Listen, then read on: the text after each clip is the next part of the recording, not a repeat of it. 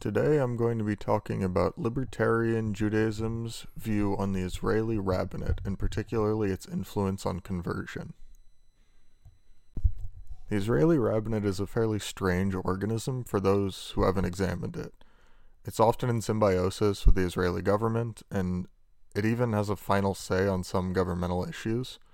Whether or not you approve of religion so directly influencing politics, the Israeli rabbinate has massively overstepped by asserting for themselves the right to decide who is a Jew and who is not. Israel's rabbinate has declared itself to have an authority that has never existed in rabbinic Judaism. That's a really unthinkable kind of power grab. It would be one thing to usurp another entity for that power, but just declaring that a new power rests in your hands is ridiculous. I'm going to go out on a limb and say Mashiach hasn't come, so Israel's rabbis are rabbis like those of any other country. They have no unique authority, and letting them decide who is a Jew is an extremely dangerous precedent. This is true for all Jews, because it isn't as though we all have preserved family trees that we kept through pogroms. But it should be said that the most vulnerable people to the Israeli rabbinate's overreach are those with the most questionable cases, with converts to Judaism taking the brunt of the impact. Converts to Judaism can hit a serious crisis if and when they try to make Aliyah to Israel. While they might have been going about years of their life fully convinced of their Jewishness and living by halakha, that is worth nothing if the conversion process was not done exactly the way the Israeli rabbinate demands. The first very obvious issue with this is that the onus is somehow on the convert to understand the Jewish tradition. If they're taught by an authoritatively knowledgeable Jew that their conversion was indeed a conversion, how are we possibly holding the convert accountable for any possible failures? The second issue is with Orthodox conversion being considered the pinnacle of standards. Orthodox Judaism is a very new movement within the Jewish tradition. It isn't new to take the religion seriously, but orthodoxy was a response at a particular historical moment that certain European Jews made in response to the Enlightenment and industrialization. King David was not orthodox, nor were Rashi or Maimonides. These men were profoundly religious, but pretending that they were orthodox or anything resembling it is simply anachronistic. Orthodoxy would have no unique claim to Jewish tradition if the movements opposing it weren't so inadequate in their scholarship and seriousness. But we don't have to fall into this very modern paradigm of orthodoxy versus reform. That is a couple century-old fight in a 3,800-year-old tradition. I'm much more concerned with historical standards before the Orthodox innovated their own standards and declared them tradition. Certain aspects of Orthodox conversion, like immersion in a mikveh, are unquestionably involved in conversion to Judaism, and rejecting them would be both incorrect and foolish. But making converts pay thousands of dollars for the privilege of coming to a rabbi for help is unacceptable. What the Orthodox get right is in the Talmud, and accessible to anyone. What the Orthodox get wrong should be dropped. What can be even sillier for converts is having converted through an Orthodox rabbi and joining a traditional community, only to find out that your conversion rabbi isn't approved by the Israeli rabbinate.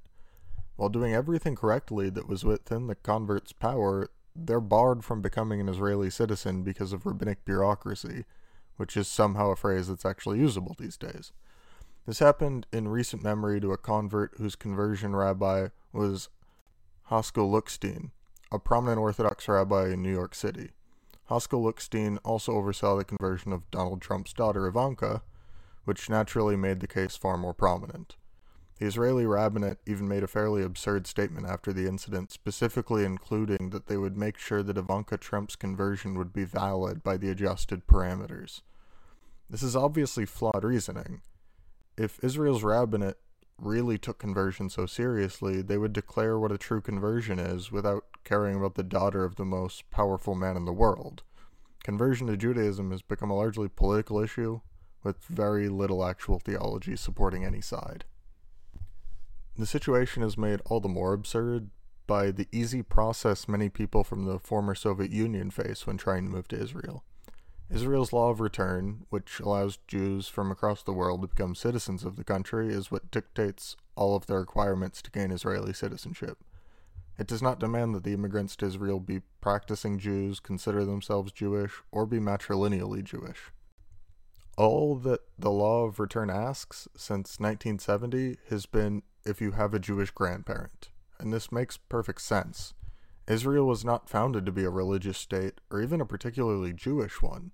Israel was intended to be a safe haven for Jews, so that there would always be a country to which Jews could flee if there were pogroms or, God forbid, another Holocaust. So, we weren't asserting Jewish legal definitions of who a Jew was. We were actually going by the definitions of Jewishness that radical anti-Semites had. If the Nazis would have killed you for being Jewish, Israel lets you in. You could be a Catholic priest with one Jewish grandparent and you'd be admitted. Many people from Russia and the Ukraine are immigrating to Israel while openly being Orthodox Christians or atheists with no ties to Judaism. And this is as it should be. If we didn't strive to protect all of these people, no matter what we might think about their status as Jews or Gentiles, we would be self-selecting for our own definitions by exposing these people to whatever anti-Semitic whims might sweep a country. And this begs a serious question. Since the threat of being killed for being Jewish is the standard for being allowed to become an Israeli citizen, why can't converts be treated like these non-Jews at the very least? By the standard of putting the Nazis in charge, does anyone actually think they'd be kind to converts to Judaism? I would guess they'd actually hate the convert more than the Jew by birth, because the convert actually chose to become a member of this hated people. Are we really expecting anti-Semites to be studying Talmud and commentaries just because we might go by them? As though there were Nazis discussing with rabbis about who should and shouldn't be sent to camps? This is a thoroughly ridiculous idea, and Israel must go by the standards of the people who would kill Jews instead of the standards of Jews. A convert, no matter the process they underwent, should and must be taken in by Israel and given at least the status of the non-Jewish immigrants with a Jewish grandparent. For all of these questionable cases, we also ignore that there's a truly unarguable practice in Judaism to accommodate such unknowns. Conversion out of doubt is a conversion done without the typical blessing that is done for people who think they're Jewish but are not entirely certain. For instance, if a Jew were to find out that his or her maternal grandmother was actually adopted into a Jewish family, that Jew would be a candidate for a conversion out of doubt. Maybe the Jewish family adopted a Jewish child, but it is also perfectly conceivable that the child wasn't Jewish. Rather than having the childish impulse that seems to be pervading the Jewish debate over conversion and essentially saying sucks to suck, we have a perfectly accepted and traditional avenue to reassert the Jewishness of an individual. In the case of a conversion where the person correctly went about the steps with the proper witnesses or whatever components you might believe to be necessary, why would this person be put any lower than being in doubt Jewishly? Perhaps something wasn't done correctly, but I'm not sure why the status of a rabbi or the espoused denomination would change a ritual performed correctly.